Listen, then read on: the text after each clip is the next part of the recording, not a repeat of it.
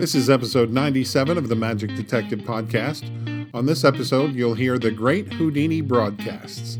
That and more on this episode of the Magic Detective Podcast.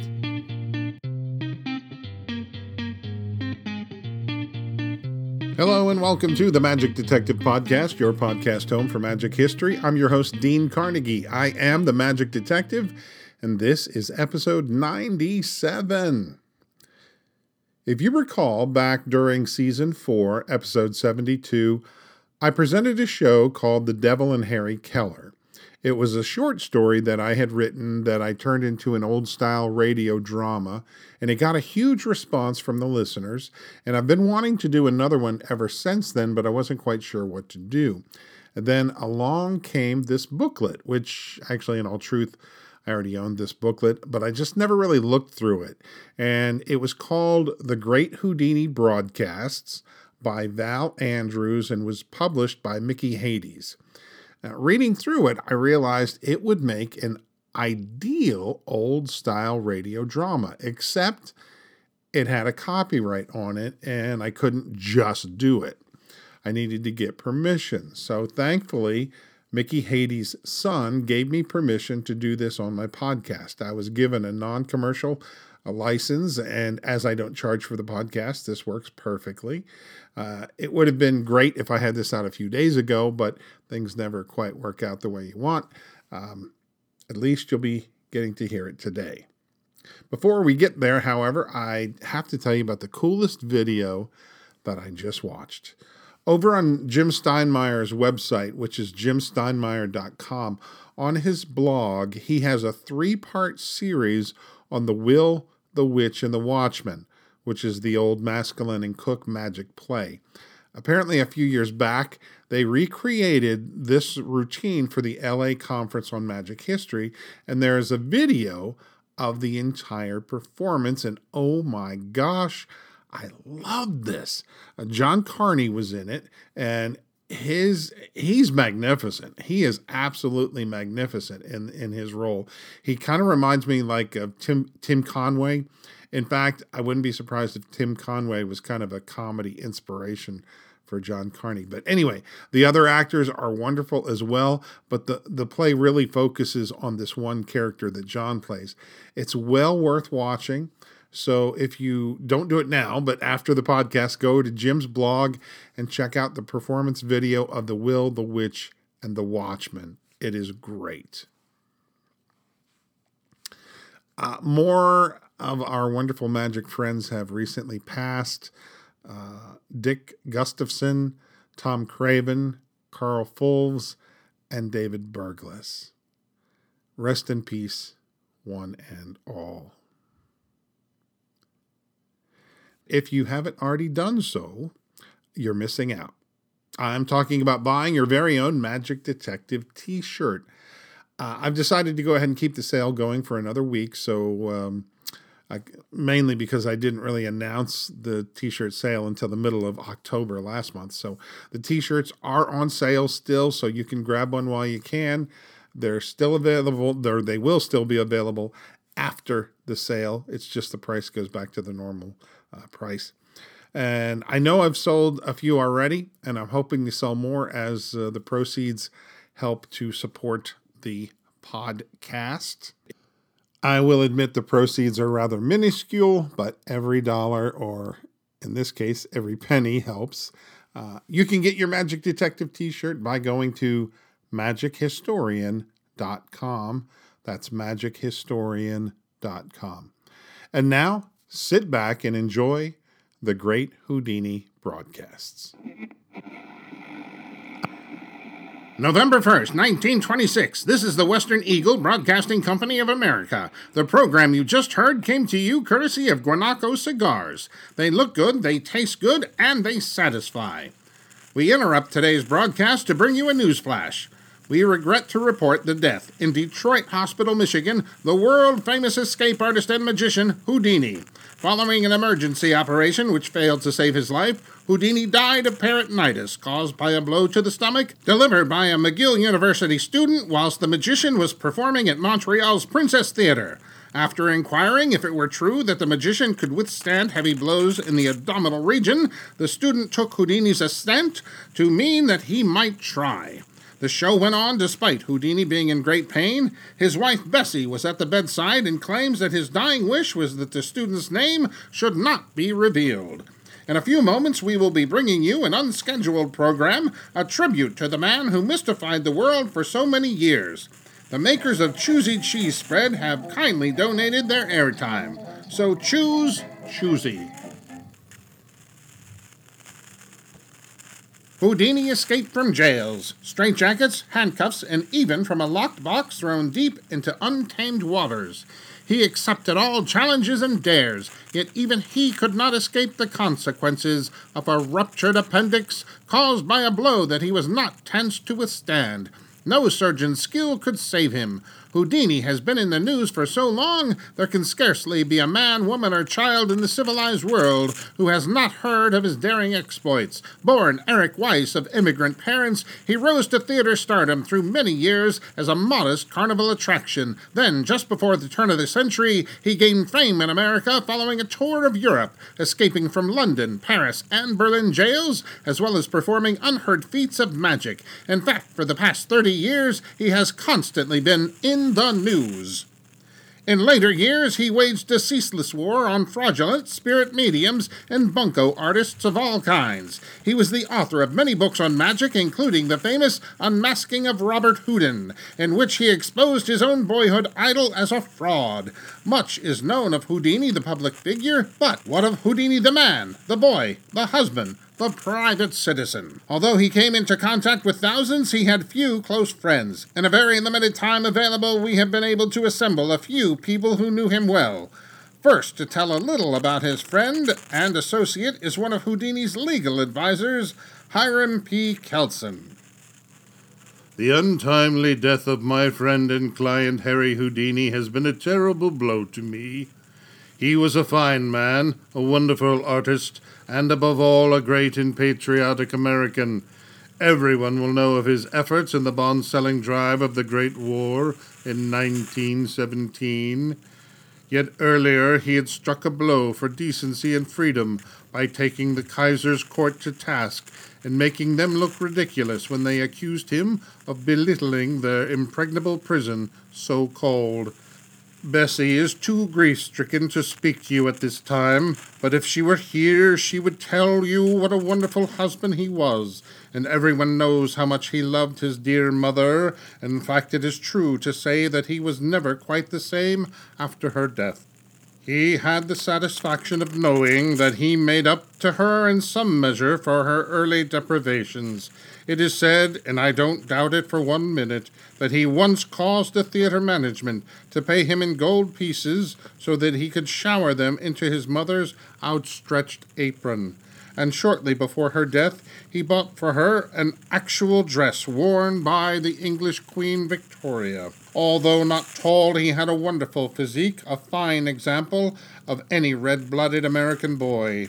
Did you know that he was the first man to fly an aeroplane across Australia? Everyone will know about his campaign against those fiends who prey upon the bereaved with fake spirit messages. His rise to fame from an obscure immigrant background can but emphasize the greatness of our country. Only in America, my friends, could a success like that of Houdini happen. The whole nation will join me in mourning the passing of this fine man who never smoked, drank, and to whom clean living was just a way of life. Thank you indeed, Mr. Kelson. Now, here are a few words of tribute from the magician's brother, also a featured vaudeville player, Theodore Hardeen. Actually, very few people know that I am the brother of Harry Houdini, believing Hardeen the Mysterious to be a professional rival of his. In a way, I was. You see, at one time, Harry's imitators became a pain in the neck to him. They were getting time on theaters that Harry was too big to play. So he figured, to keep it in the family, he built me up so that I could play those theaters as if in rivalry with him. But It was not only for this reason that Harry fixed it. He figured that I could fare well financially, and in turn I was content to play second fiddle, producing, I boast, a quite acceptable tune. When our father died, he made Harry promise to look after us all, and he certainly did. Both were men of their word. Let me give you an example. When Harry was maybe 8 or 9 years old of age, he became fascinated with performers at the carnival and spent a lot of time practicing not only magic but acrobatic tricks and truly amazing stunts. For a boy, he was a wonderful performer, calling himself Eric the Great. He ran away from home to join the carnival, but it had left town and he walked many, many miles trying to find it. He grew tired and hungry. Eventually, he was cold and lost and dirty, too. It was in this sorry state that he knocked at the door of a little clapboard house, the home of a lady called Mrs. Flitcroft. She was a widow and amazed to be confronted by the apparition who claimed to be the great Eric. He told her that he was not begging, but that he would perform for her feats of magic, and for good measure he would pick up pins with his eyelids if she would give him a glass of milk and a piece of cake. Mrs. Flitcroft, of course, fed and rested him, after first gravely watching his performance. Something about his manner told her to play it that way. And when he departed the next day, he was clean, rested, and carrying enough of Mrs. Flitcroft's pies and cakes to last him for days. Years later, he repaid that debt by buying Mrs. Flitcroft's house and handing her the deed as a gift. That's the kind of guy my brother was. Now, Papa. The Rabbi Weiss was an extraordinary man, too. When he caught up with runaway Harry, he did not beat or scold him, but made a deal. He said, "Eric, if I do not oppose your becoming an artist when you are older, will you return with me now to finish your schooling and learn a trade?" When Harry left school, he worked in a tie factory. You may notice that I hesitate when I call him Harry. That's Bess's name for him and the world's. To me, he was always Eric. At the tie factory, he met a guy called Jacob Hyman. With him, he started a sort of double act featuring the trunk escape or metamorphosis. Later, he worked with me, and we called ourselves the Brothers Houdini. When Bessie came on the scene, I kind of bowed out, and so the act became the Houdinis, Harry and Bess. The rest is theater history. Those who never knew Eric had no idea what kind of unusual man he was. He could be strange at times. For example, I remember once in the early days when he took Bessie and I onto a bridge at midnight. It was strange and an eerie occasion. He said, "Bessie, Dash," he always called me Dash, never Theo, "will you both swear to be true to me and support me in all my endeavors?" Then he made us raise our right hands like we were in court, but we were glad to do it, though that story will give you some idea of how strange he could be. Thank you, Theo Hardeen. Listeners, choose Choosy Cheese Spread and make a snack, just like a banquet. We are indeed fortunate to have in the studio the famous British author, the creator of Sherlock Holmes, to pay his own tribute to Houdini, Sir Arthur Conan Doyle. When I learned of the death of my friend Harry Houdini, I was deeply shocked. Although we had crossed words on a particular issue, we were in fact the best of friends. He was the sort of chap I could get along with, what we British call a rough diamond. I often dined with him when he was in London or when, as now, I was in America. Usually he would bring his charming little wife Bess, short for Elizabeth, I suppose. To be safe, I always called her Mrs. Houdini. I extend to her my sympathy, hoping that in time the great healer will soften the blow. But to return to those meetings with Houdini, we would sit after dinner for many hours, discussing such subjects as the afterlife, spiritualism, and the occult. Now, Houdini always claimed his complete disbelief in the power of a spirit to return. I took him to seances by Mrs. Duncan and other famous mediums, where we saw and where we heard that which proved beyond a doubt that the spirits were called upon. But he would invent cock and bull stories about faked apparatus and all manner of unlikely deceptions. He would show me all manner of gadgets that would produce the same effects, yet failed entirely to prove to me that these had been used. In fact, on one occasion he proved to me that he was himself a powerful medium by rubbing ash on his bare arms and producing there a crudely lettered spirit message, signed by my very own aunt, whose name he did not even know. Now, I'm not a gullible sort of chappie. Remember, I had Dr. Joseph Bell, upon whom I modeled Sherlock Holmes, as a tutor. So you can imagine it would be a clever charlatan indeed who could fool me. No, for some reason best known to himself, Houdini wanted people to believe that he gained his miracles by ordinary methods of a stage illusionist. Yet I am totally convinced that he was one of the truly gifted psychics who could dematerialize and materialize his body at will. How else could he have escaped from prison cells and locked boxes?